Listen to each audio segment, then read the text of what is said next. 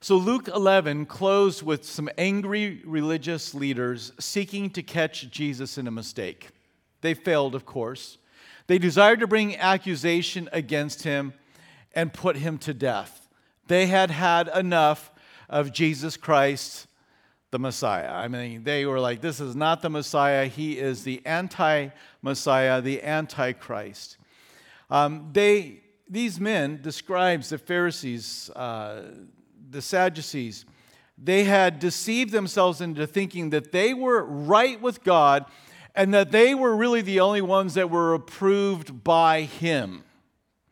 Well, in chapter 11, Jesus makes it really clear, I don't approve. I don't approve of you at all. And he goes through a long list of things that he does not approve of. He uses strong language. He pronounces woes. He calls them fools.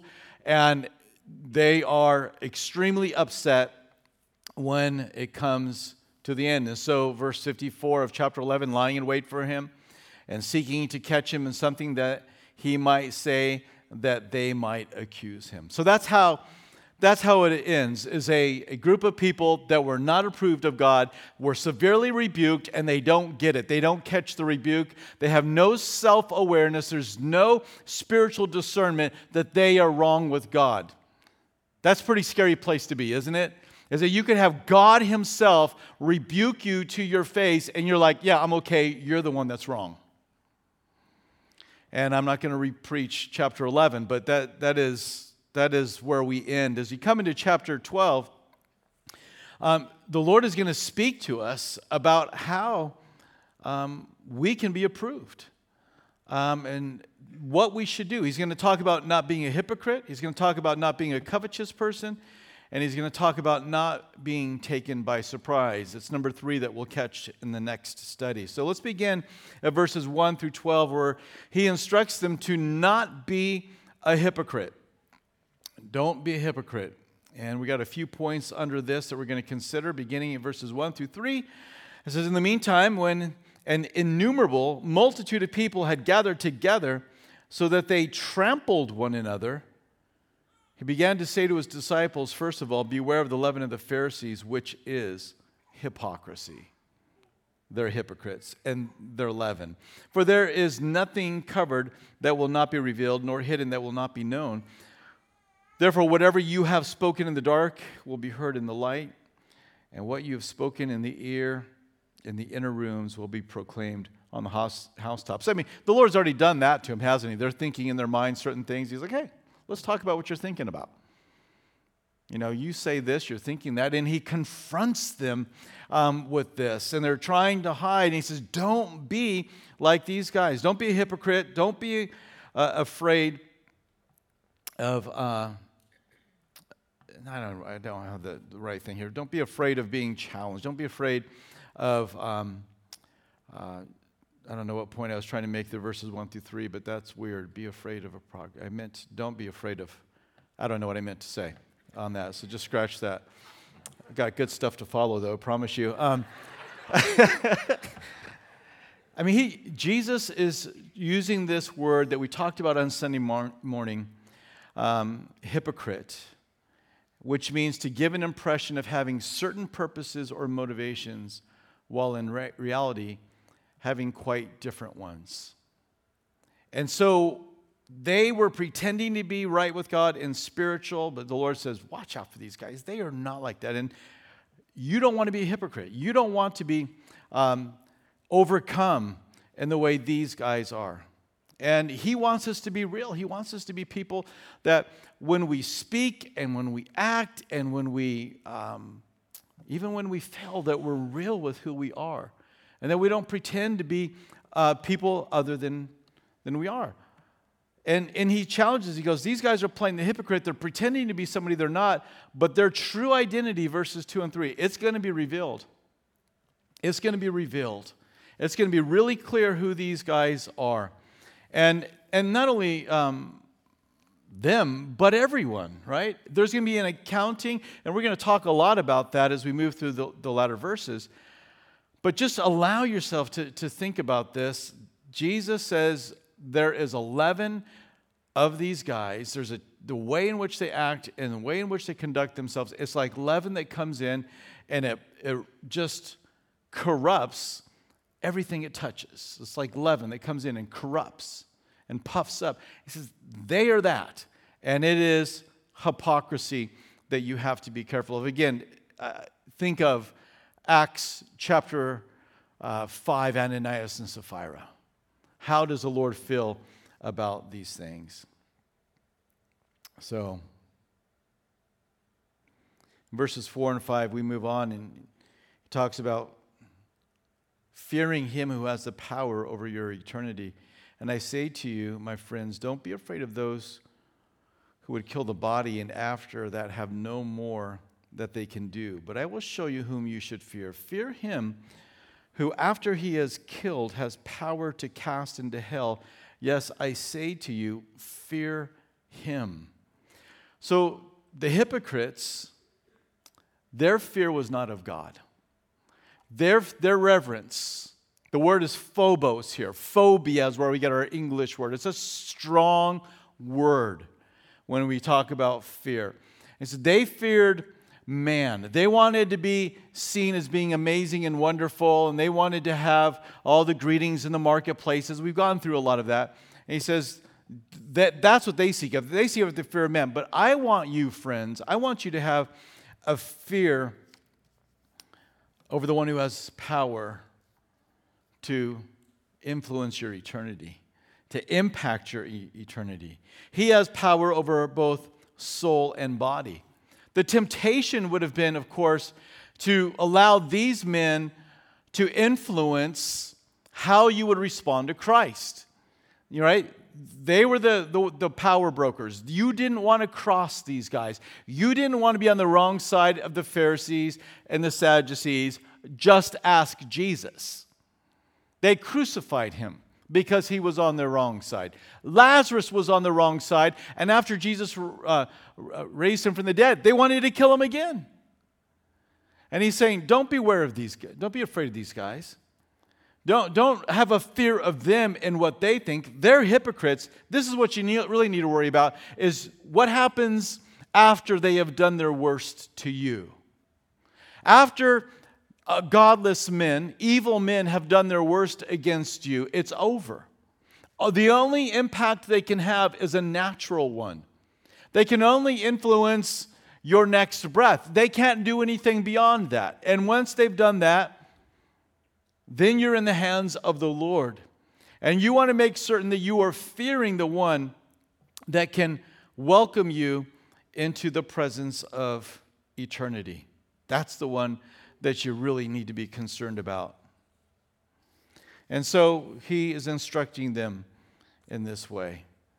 We're thinking here about eternity. And a person will either live eternally with the Lord, or they will live eternally separated from the Lord in the lake of fire. And when you put it in terms like that, what are we concerned about? The only thing we can be concerned about is the next 5 minutes of what they can do. Because once we've gone from this life, we will be in the presence of the Lord and we will be taken care of. So Luke 12, verses 4 and 5. Fear him who has power over your eternity. Verse 6, it says, are not 5 sparrows sold for 2 copper coins, and not one of them is forgotten before God? But the very heads of your head are all numbered. Do not fear, therefore, you are of more value than many sparrows. So don't fear that you're unloved by God. Don't be afraid that you have no value. He warns them in such a strong way of where you're going to be for eternity. I have the power to influence your eternity. But don't be afraid in the sense of that there's no hope. You're of more value than many sparrows. So it's better to fear the one who truly cares for you than to fear the one who doesn't care for you, because he's going to take care of you. And Jesus is using an argumentation that was well known, and you find this throughout not only Jesus' writings, and the Gospels, but you also find it in the epistles. It's an argument from the lesser to the greater. And it goes like this: if the lesser is true, then the greater certainly must be true.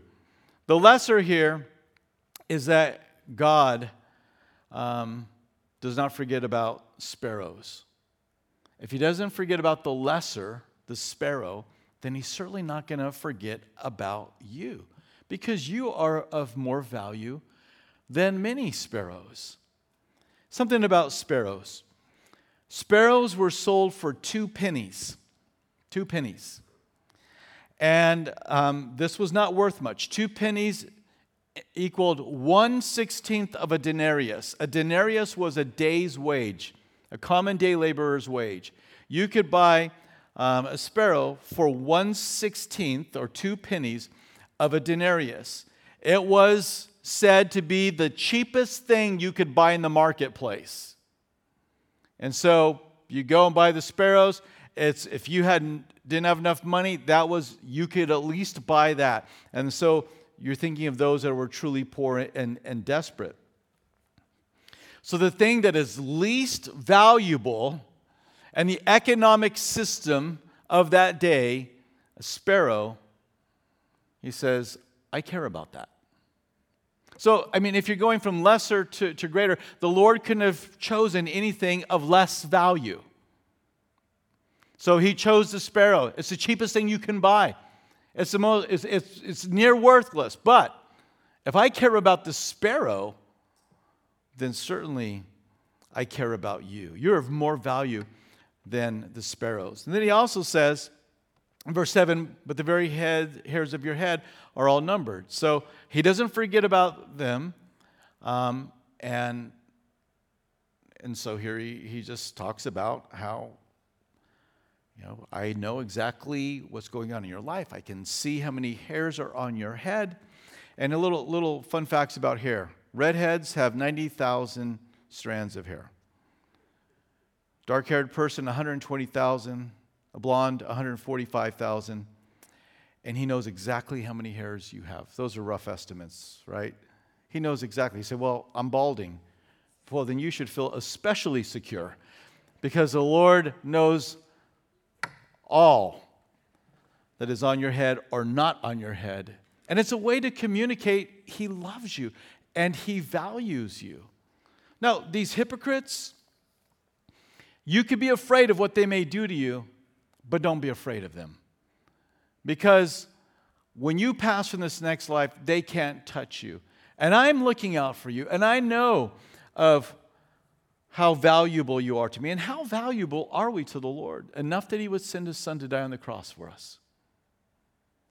And so he places value upon you, and he wanted to redeem you. So they have their plans and they have their plots, but God's aware.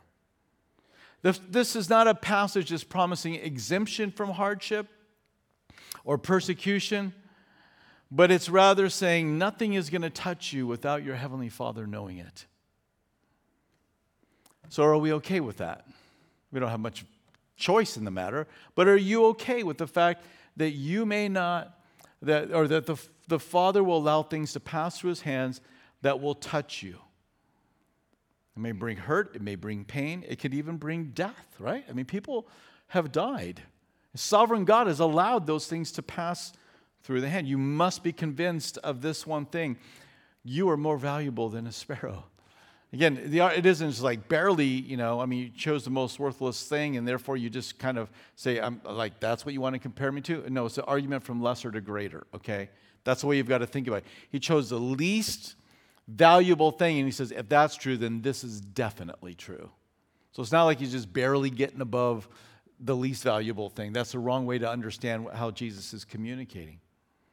Verses 8 and 9, he tells them to not be afraid to confess Jesus. He says, also I say to you, whoever confesses me before men, him the Son of Man will also confess before the angels of God. But he who denies me before men will be denied before the angels of God. So, again, it's the same kind of thought. These guys, beware of the leaven of the Pharisees. They're hypocrites. Don't worry about what they can do to you. What you need to do is you need to be worried about what's going to happen after you pass from this life. And he says, so don't be afraid to confess me because I'm going to confess you. I'm going to confess you. People can anticipate the worst that would come. And you know, I think that in the last maybe couple of years, we have seen, and maybe us even the last year, we've seen that there's a greater intensity and a willingness to come against people, and I will even go outside of religious things, if you've got an opinion that somebody doesn't agree with, right? We see that being ramped up. We have the whole cancel culture thing going on, or wanting to deplatform somebody. You say something I don't like, and man, they'll be all over you. And we see that intensity that is growing in our own country. And now we think about, as Christians, wanting to speak up and wanting to speak the word of the Lord and the truth of the Lord. Wanting to say that He is the way, the truth, and life, and nobody comes to the Father except through Him. We want to talk about holiness or purity, and we know how the world's going to respond to that because they've made it clear. And the fear can be is like, well, I don't know if I really want to identify with Jesus. It may not be a good thing for my job. It may not be a good thing for your job. It may be the worst thing for your job to identify with Christ. Well, I don't know how it's going to work out with my family, Well, again, it may be the worst thing you could possibly do is to identify that you are a follower of Jesus Christ and confess Him. That may be the worst thing that you could do. And you'll see the most negative reaction from your workplace or from family or from friends or from our culture. Jesus said, if they didn't like me, don't be surprised if they don't like you. He warned us ahead of time. And He says, but here's the deal. If you confess me, I'm going to confess you. I'm not going to be ashamed of you. I'm going to identify that you're one of mine. And what a tragedy it would be to be so afraid of man that we'd be unwilling to confess Christ, to die and stand before Christ and to have Him not confess us because we are unwilling to confess Him. Those are His words. Those are His words. And so Jesus is right, and His ways are right, and His truth is right. Don't be afraid. Well, I'm just afraid of the reaction. Jesus already told you it's going to be a bad reaction. We've just lived in this strange little bubble in America where you could be a Christian and you could be applauded in many places of society, and now that's beginning to change.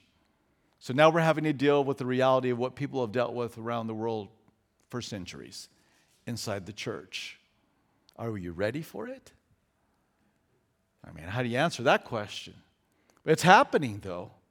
And we need to make certain that we are walking close to the Lord and that we appreciate Him and that we love Him and that we are true disciples. And I think that if things continue to go in the way that they say, the trajectory of where they're headed, the hostility towards the church and believers is going to increase, and it's not going to decrease. And I think the only way that changes is if the Lord blesses us with another revival. And we need that. And so let's pray for that. Let's hope for that. Let's be ready for it. But also let's be ready that perilous times may come.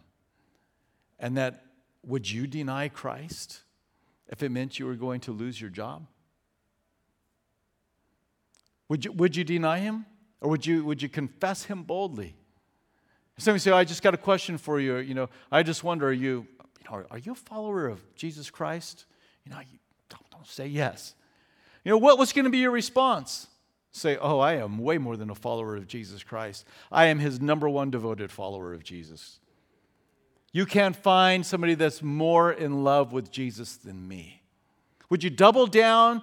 Or would you try to say, yeah, of course I'm a Christian, but aren't a lot of people Christians? And, I don't know exactly, some Christians say things, and I don't know if I agree. Would you try and kind of just muddy the waters? Or would you just confidently say, I'm a follower? Would you be like Peter who says, I don't even know the guy? And deny Him. We need to be those that are prepared to confess Him. But he who denies me before men will be denied before the angels of God. Not my words. Those are His words. He says, be afraid of ignoring, or we move to verse 10, the point being, be afraid of ignoring the Holy Spirit. And anyone who speaks a word against the Son of Man, it will be forgiven him. But to him who blasphemes against the Holy Spirit, it will not be forgiven. So blasphemy of the Holy Spirit. And the idea here is, what should really trouble you is not those guys and their opinion. What should really trouble you is that you would ignore the working of the Spirit of God in your life. What is the working of the Spirit of God? John chapter 16, verses 7 through 11. Nevertheless, I tell you the truth. It is to your advantage that I go away, for if I do not go away, the Helper will not come to you. But if I depart, I will send him to you. We're talking about the Holy Spirit. He's the Helper. And when he comes, he will convict the world of sin and of righteousness and of judgment. Of sin because they do not believe in me. Of righteousness because I go to my Father and you see me no more. Of judgment because the ruler of this world is judged. So John's gospel makes it clear what the ministry of the Holy Spirit is. It convicts us. It brings us to this understanding that Jesus is the Messiah. John 15, verse 26. But when the Helper comes, whom I shall send to you from the Father, the Spirit of truth who proceeds from the Father, he will testify of me. If you reject the Holy Spirit who is sent to testify of him, you ignore the only way you can be saved. So why does Jesus say, you can speak a word against the Son of Man and it will be forgiven, but the Holy Spirit? And the idea is, under the Old Covenant, the Father was urging the world to prepare their hearts for Jesus, the Messiah. When Jesus came, he was calling people to himself. But if you reject the ministry of the Holy Spirit today, there is no other option for you. There's no other option. There's no other opportunity. The only way that you can be saved is to respond to the conviction of the Spirit of God. So what does that mean? It means that if you're listening, you're not a follower of Jesus Christ, but you have been pondering, you've been wondering, you've even thought, man, I've got to get my life right with God, but I just don't know. That thought right there, that is the ministry of the Holy Spirit. He is testifying to you that Jesus is the Christ, and you must respond to that. And if you reject that testimony that he brings to you, there is no hope. You cannot find forgiveness. So maybe you've been thinking these are just your own thoughts. You've always kind of been a spiritual person, and you've just been thinking you need to get right with the Lord. No, that's not it. That's not what's going on at all. Because the Bible says, you know what I'm going to say, you've been around, there's none who seek after God, no, not one. You are not desiring to seek after God because you're a spiritually minded person. There's none that seek after God, no, not one. It is God who seeks after man. And the thought that says, I need to get right with the Lord, is the ministry of the Holy Spirit. And if you reject that, then you reject any opportunity of ever finding forgiveness. Well, when I get to heaven, no. You can't take care of business then. You got to take care of business now. Does anybody wish they would have bought Amazon stock when it first went public? You can't do that now. You can wish that you would have done that now. Does anybody remember when that first came out? And I do remember that. I don't have enough money for that. Man, I wish I would have found a way, right? I mean, would have, could have, should have. You can't go back and buy Amazon stock at the value it was when it went public. You can't do that. That's gone. And as true as that is, it is even more true that when you are in the presence of God, and if you have rejected the opportunity to buy into salvation, there is no chance. There is no chance. Oh, I just believe. It doesn't matter what you think. What matters is, what did Jesus just say? I just think when he gets to heaven, he's going to allow people in. Yeah, but that's not what the Bible says. That's not what Jesus says. So are you saying that Jesus is lying right here? That if you deny him, he's not really going to deny you? And that you can reject the ministry of the Holy Spirit and yet you still can get in. See, that is your own religion. You are your own little guru. Or you get to believe the Lord and you allow Him to be the one that instructs you and teaches you. So that's what verse 10 is talking about, the blasphemy of the Holy Spirit. Who has committed this sin? Well, that's really hard to tell, isn't it? Who's committed this sin? Well, I don't know. And I don't think you know either. If you're worried that you've committed this sin, I've got good news for you. As soon as we're finished here, and you don't even have to wait, you can do it right where you sit. You can just say, Lord, I believe in you. I confess you as Lord and Savior. And you don't have to worry about being that person. And you can yield to Him, and He can become your Lord and your master. And you think, well, I don't know if I want to do that. Well, then what are you complaining about? You don't want Him anyways. But if you are troubled that you may not have eternal life, then you can come to Jesus Christ. The opportunity is in front of you. Anybody who still is being convicted that they need to get their life right with the Lord is somebody that this is not applying to. If you're worried that you've committed this sin as a believer, I can assure you, you haven't committed this sin. Because if you had committed this sin, you would not be what? You would not be worried about it. Your heart would be so hard and so callous towards the things of God, you would just say, so what? That would be your response to what we just talked about, what Jesus says there in verse 10, that you can't be forgiven. You're like, who cares? I don't want to be forgiven anyway. That would be that kind of heart. Now, even for a person that would say that, their heart can change. You know, we think about the brothers of Jesus. You know, they didn't believe in Him. They thought He was nuts. Yeah, that's our older brother, and he is a little crazy. We just got to say, Jesus, come on. It's time to come home, Jesus. Let's go home. That's what they did. But yet they became followers and believers and leaders in the church. So blasphemy of the Holy Spirit, I would say, is best understood as a settled, conscious rejection of Jesus Christ as Lord and Savior. It's a settled decision. Is that you? Well, do you want to get right with the Lord? Then it's not you. And maybe the Lord will even save you at that last moment. So I think it's ill-advised to try and pin down who these people may be that have committed blasphemy of the Holy Spirit. It's those that have decided they don't want anything to do with them, and they die with that as their mindset. They have no chance of being forgiven. Verses 11 and 12, don't be afraid of persecution.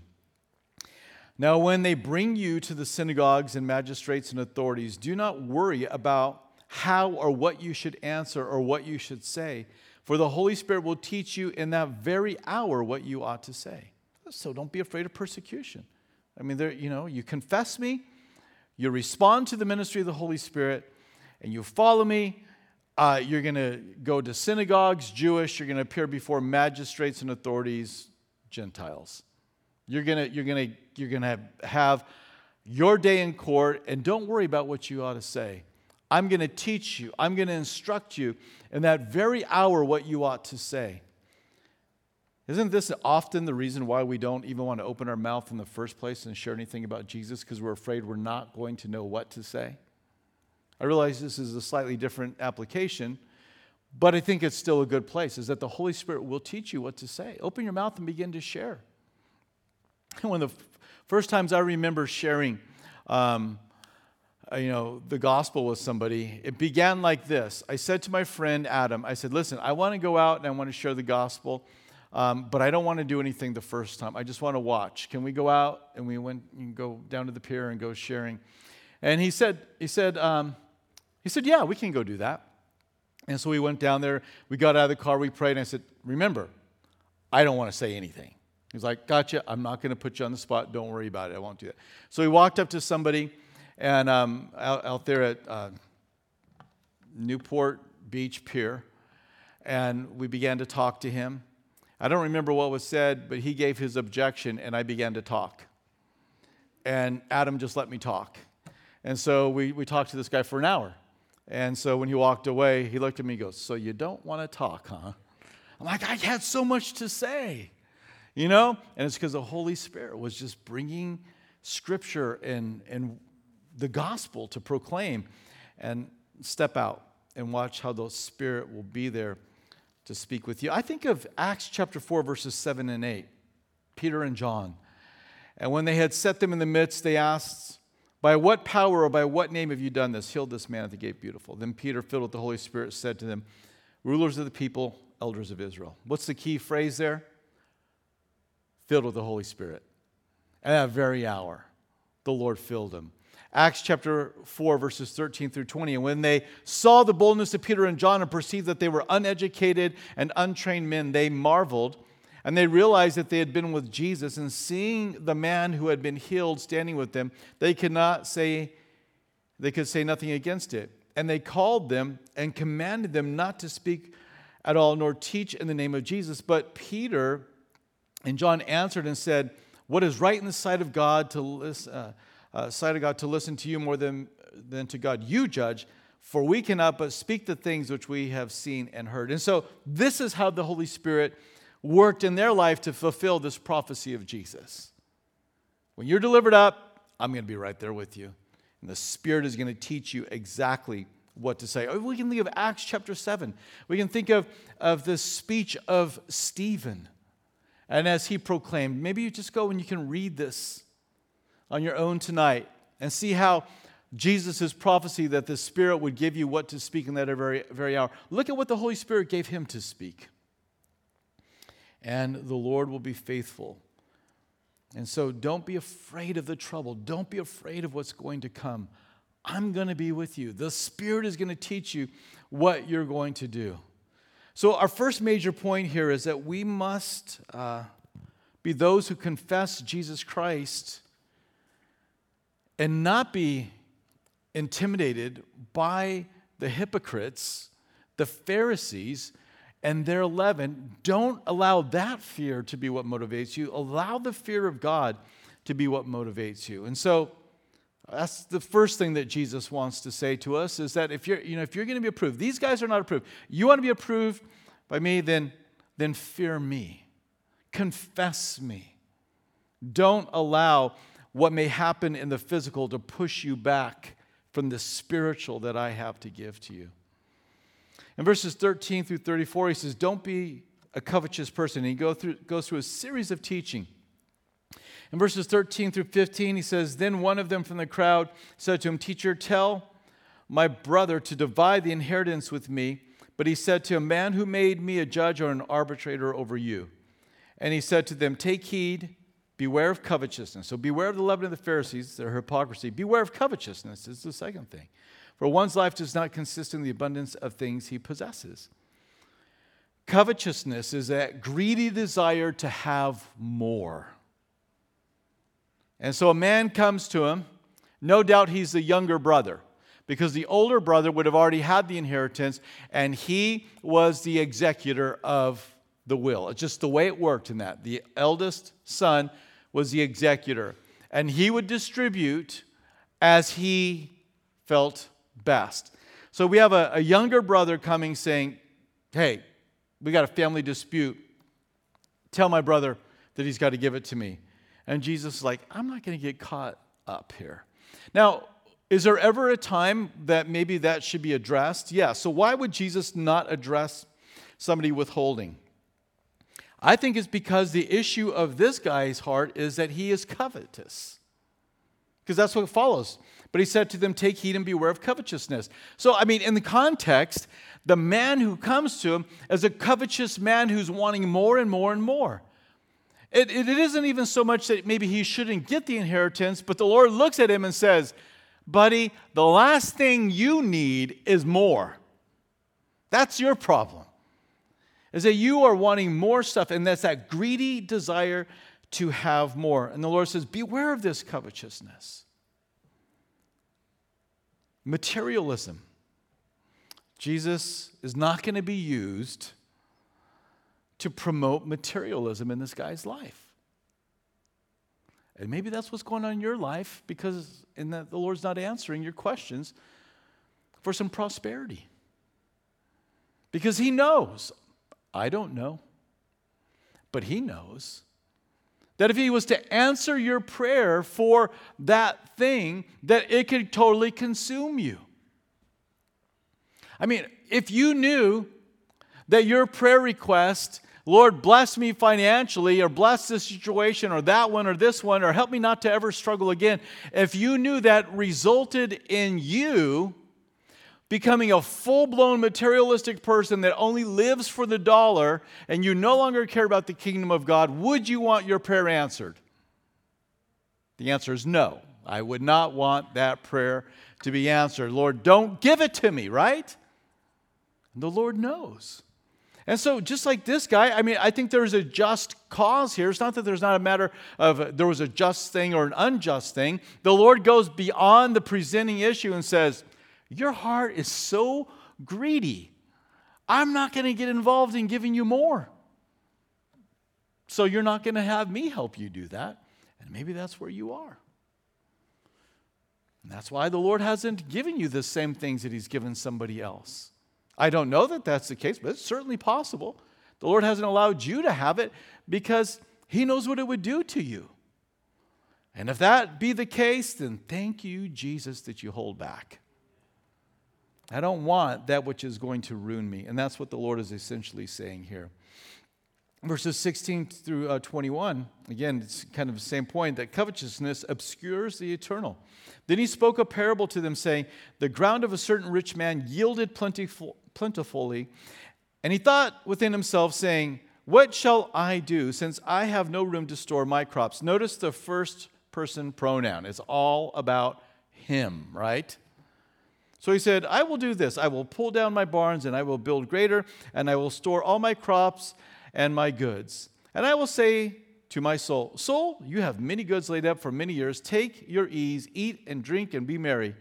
But God said to him, fool, this night your soul is required of you. Then whose will those things be which you have provided? So is he who lays up treasure for himself and is not rich toward God. This man is not noted as being some kind of evil guy. He's not noted as being an abuser. I mean, he's obviously a good steward of the things that fall into his hands.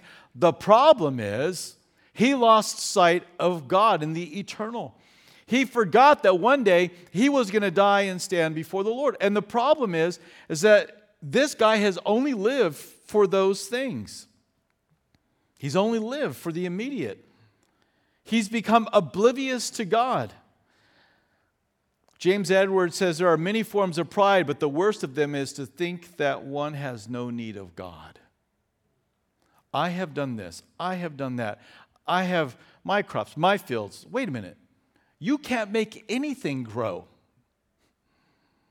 You could sit there and you could yell at the grain in the ground until you passed out from exhaustion, and it will not cause that grain in the ground, that seed, to germinate and to produce. You have zero control over the ground or the rain.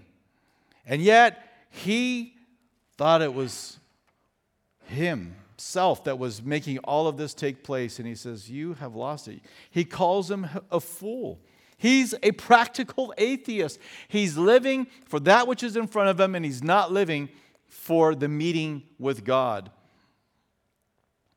The word fool here is in Psalm 14, verse 1, the fool has said in his heart, there is no God. In the Septuagint, the Greek translation of the Old Testament, it's the same word. There is no God. The practical atheist says there is no God. And this is what this guy had become. He's not anticipating passing from this life and having to deal with the next. And so beware of covetousness, because it obscures the eternal. Material things obscure the eternal. Well, how is that? Well, if you have such a comfortable life, and every blessing is there, and some are like that. But here's what Jesus said. It's harder for the rich man to enter the kingdom of heaven. When you have nothing, it's easy to long for heaven, where you are promised so much. But if you have so much in this earth, You must guard your heart. You need to beware of covetousness because you could lose sight of what is to come. Like, yeah, but it's pretty good here. I don't know if I really care about going to heaven. I mean, my life is really great. I like the way it is. And all of a sudden, we stop living for eternity. And so you got to evaluate your own heart. You've got to listen and evaluate what the Spirit of God is saying to you. Are you so consumed with this world's goods that you have no vision of heaven? And I know what we say, hey, we're supposed to be good stewards of what God has given. Yeah, but that's like a little emphasis in Scripture, okay? I mean, there's far more emphasis upon covetousness and upon the treasures of this world clouding our vision. There is far more written about that than being a good steward. So be a good steward, but let's be real here. Sometimes we can allow that be our throwaway line. It's our cloak for unrighteous behavior. We put that on. So I want to be a good steward. But you're like the miser. All you can think about is your stuff. The thought of, what would it be like if Jesus would say to you today, I want you to take and I want you to give $10,000 to these people. How would that, if you knew the Lord said, is that even a possibility? Is there even room for conversation with Jesus if he said to give something significant? I don't know what that number is, but if that's what the Lord said, would you do it? Could you do it? Or would you be like, I can't part with my stuff?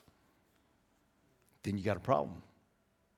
You've got a problem. Covetousness has a hold on you. Allow the Spirit of God to reveal how much of a grip that is. But this guy, living like a fool, a practical atheist, not thinking about God, only thinking about his stuff. Verses 22 through 34. And there's 4 simple points I want to draw from this section. And it's 4 ways to overcome anxiety. Verse 22, then he said to his disciples, therefore I say to you, do not worry about your life, what you will eat, nor about the body, what you will put on. Right? So we've been talking about covetousness, and he says, I don't want you to worry about these things. Life is more than food, and the body is more than clothing. Consider the ravens, for they neither sow nor reap. They neither have storehouses nor barn, and God feeds them. See the connection? Storehouses, barn, food, raven, practical atheist guy. Of how much more value are you than the birds? So again, more value. That argument from the lesser to the greater happening again here. Don't worry about your life. Worry is foolish because we have purposes that are greater than material possession. If we are worried about our material possessions, that is a foolish thing because we have something that is far more valuable than stuff. We have the kingdom of God and righteousness and service unto Him and loving one another and being kind to one another. I mean, we have so many other things to live for besides the stuff that could cause worry. And so Jesus is saying life is more than food and the body is more than clothing. Your life is not about the stuff that you can collect. It's not about amassing stuff. It's about living for the kingdom. And Jesus is going to talk about that in just a moment. But the first point is worry is foolish. It's a foolish thing to worry about provision in your life because we have so many other more important things to live for. And he says, consider the ravens. Why the ravens? The ravens in antiquity were thought to be like the most irresponsible of all the birds. And whether it's true or not, I don't know. I didn't look it up. But I do know that in antiquity, they thought that the ravens were so foolish that they would not even remember their nests to return to take care of their young. And so now you have God saying, I'm going to take care of a raven. Even the one that does not plan for anything. Of all the birds, even the raven that just like is the one that's most irresponsible, he says, I take care of them. They don't have barns, yet God feeds them. Or you're more valuable than birds. Again, the Lord is using that argument from the lesser to the greater. Verses 25 and 28, worry is foolish because we can't change our circumstances. And which of you, by worrying, can add 1 cubit to his stature? If then you are not able to do the least, why are you anxious for the rest? Consider the lilies, how they grow. They neither toil nor spin. And yet I say to you, even Solomon in all his glory was not arrayed like one of these. If then God so clothes the grass, which today is in the field and tomorrow is thrown into the oven, how much more will he clothe you, O you of little faith? So now we're going to use the argument of the lesser to the greater, of the grass and the flowers on the hillside to taking care of clothing you, or of feeding you in verses 22 through 24. Worry is foolish because we can't change our circumstances. And I can hear what we're saying. It's like, wait a minute, I can change my circumstances. All I have to do is be more diligent and work harder, and I can change it, and I can get and clothe myself. Can you really? And what if the Lord doesn't allow you to take another step? And what if your mind no longer can put two reasonable thoughts together? You see, you are dependent upon the Lord for your next breath, and all of the motor skills and the processing mental thoughts and working through problems. This is all from the Lord. You can't do anything except for what the Lord has given to you. And so we began to worry about this. And the Lord's like, don't worry about this stuff. You can't change it anyway. You can't change the very things that are causing you to worry. Just think about the field. I dressed them better than Solomon was dressed. So the field would be the lesser, Solomon would be the greater.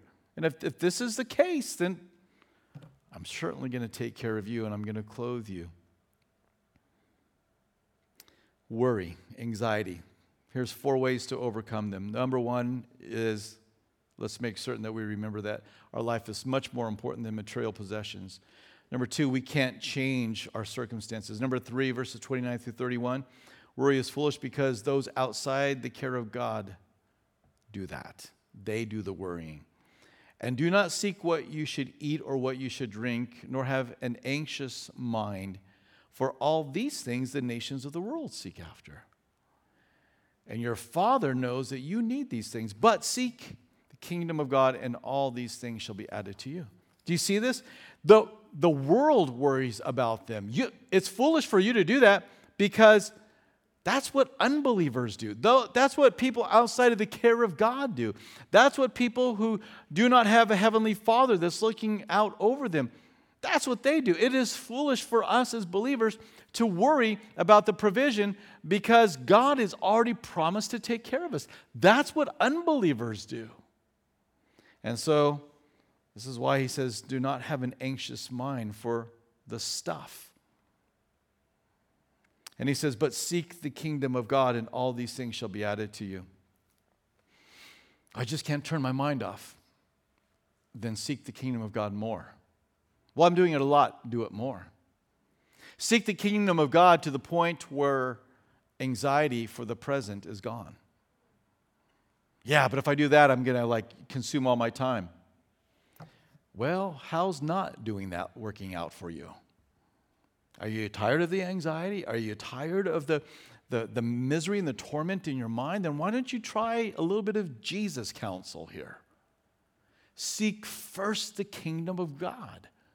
Put it out in front, so far in front, that you are so consumed about this, the only thing your mind has time to go towards is what? The kingdom of God. But I think we try to just, do a little bit of kingdom and a whole lot of other. And so we never find the peace. Well, my plan, though, is I'm going to get really on that kingdom of God thing just as soon as I get this one last thing worked out in my life. And that will never happen. Satan will make certain that it never happens. Because just about the time you get that thing taken care of, this thing's now going to be out of control. And so you're going to shift your attention over here, and then now 2 things are going to go out here. And before you know it, it's 10 years has gone by. What were the plans you had for the kingdom of God 10 years ago? I'm not trying to put anything on you. I'm just saying, in your own heart and mind, what were the things you had planned to do for the kingdom of God? And yet, now you're so consumed with all this stuff and anxiety, and I've got so much stuff to worry about. Seek the kingdom of God, and then that stuff's going to come to you. It's faith. It is a faith step to totally trust the Lord. God wants to be our provider. Last point, fourth point of how to deal with anxiety. Store treasure in heaven. Do not fear, little flock, for it is your Father's good pleasure to give you the kingdom. Sell what you have and give alms. Provide yourselves money bags which do not grow old, a treasure in the heavens that does not fail. So your money bag is heaven. Okay, that's the account. Where no thief approaches, nor moth destroys, for where your treasure is, there your heart will be also. So is Jesus saying it's wrong for us to have material possessions? He's not saying that it's wrong to have material possessions. He's saying it's wrong to be crippled by material possessions. He's saying that it's wrong that when material possessions have such a priority in your life that you have no time to make the kingdom of God first. Keep the context, right? And so in this context, he's using some hyperbole. He's trying to communicate that get rid of the stuff that's troubling you. If you're so consumed about this stuff and it's owning you, then cut the ties with it and give it away. Break free from it by giving it away. And this is, I think, such an important lesson for us as stewards of the resources God has placed in our hand, is that, it's like, well, I don't know if does God really need me to give money to Him? No, He doesn't. You need to give money, and I need to give of my money to Him. Because every time I do it, you know what happens? Those strings that would turn into cords and bind me up into a materialistic, man, they get cut every time I give. And as I give unto the Lord, and I give to His word, and it reminds me it's not mine, and it helps to loosen the tie of materialism on my life. So Jesus is dealing with people that were bound in materialism. He's talking to a guy that, is a covetous man. That's idolatry. And so He addresses it in this really strong way. But what He says is, listen, take that stuff that's owning you, give it away, and now you got treasure in heaven. Get your focus upon things in heaven. Store things up. Don't hoard. Be generous. The foolish farmer stored up things for himself, but how did that work out? It didn't work out well at all. He didn't ever get to enjoy it. And what did he have in heaven? Nothing, because he only had barns that were full, and yet he had nothing that he had put ahead. He was a foolish man. He did not think that his soul would be required. Your soul and my soul are going to be required. We one day will be before the Lord. And we want to make certain that the kingdom of God has been the priority. It's like, why all this talk about money? I don't know. Ask Jesus. He's the one that's talking about. This is His sermon, right? He's talking about this over and over again here, and He understands the power and the pull of money and wealth, and even the desire for wealth upon a person's life. And so He gives us teaching on it. So we have to make certain we're not those that are being hypocrites. We are to be aware of the hypocrisy. We're not allow that to influence us. We are to make certain that we live in such a way that we are fearing God and not fearing these hypocrites that would want to keep us from following the Lord. We want to be fully devoted to Him, confessing Him and living for Him. And we also want to be aware of covetousness. We don't want to allow materialism to control us. And if you are one that has little priority for the kingdom of God and unwilling to share what the Lord has placed in your hands when you see need, then this sermon of Jesus was written for you. And you need to take heed to it, because you don't want to be caught like that farmer that's not ready when the day comes when you got to stand before the Lord. You know, we have such opportunity. It is really, there is so much opportunity for us to store up treasure in heaven, isn't there? I mean, yes, with your finances, certainly that's part of it. That's not the only way to store up treasure in heaven. By loving one another and being kind to one another and forgiving one another and serving one another and using your spiritual gift and evangelizing. All of these ways are ways by which we can store up treasure in heaven. And if you think that it's not a big deal, I assure you it's going to be a big deal when you get to heaven. It's going to be a big deal. You don't want to be the one that was saved, but as though by fire. In other words, you come into heaven and fire has burned up everything your life was about. Your soul is saved, but you have nothing to show for what you did for the kingdom of God. You're saved by fire. You come in, you know, you might still be smoking a little bit, but you made it. Then there's going to be those that come in, and as the fire tested their life, there's going to be things that are found to his praise, honor, and glory. You've lived in such a way that Jesus is glorified. See, don't think about the treasures only having the impact of being a blessing upon you. All of those things are to the praise, honor, and glory of the Lord. We get to give these things back to Jesus. We get to lay them at his feet. You want to be able to watch Jesus be glorified in heaven? Then live for his glory and for his kingdom. And when you get there and your life is reviewed and these things are laid at his feet, heaven is going to erupt and they're going to cheer Jesus on. They're not going to cheer you or me on. They're going to cheer him on for what he did through our life. And you're going to want that opportunity to see Jesus' name glorified, having lived this life for him. Father, we thank you for your word and your truth. We thank you, Lord, that you say hard things to us. You are willing, Lord, to rebuke us. We live in a day when we like to say nice things. We like to say only things that make people happy. And yet that certainly is not you. You say the things that challenge us. They wreck us. They turn us inside out. Lord, you're willing to call us upon covetousness. You're willing to call out hypocrisy. You're willing to call out when we fear man more than we fear you. And I pray that we would have an ear to hear the hard words that you spoke to us this evening. Thank you that they've been retained for our learning, our instruction, and to know what you're like, to get a feel, Lord, for how you speak and how you communicate.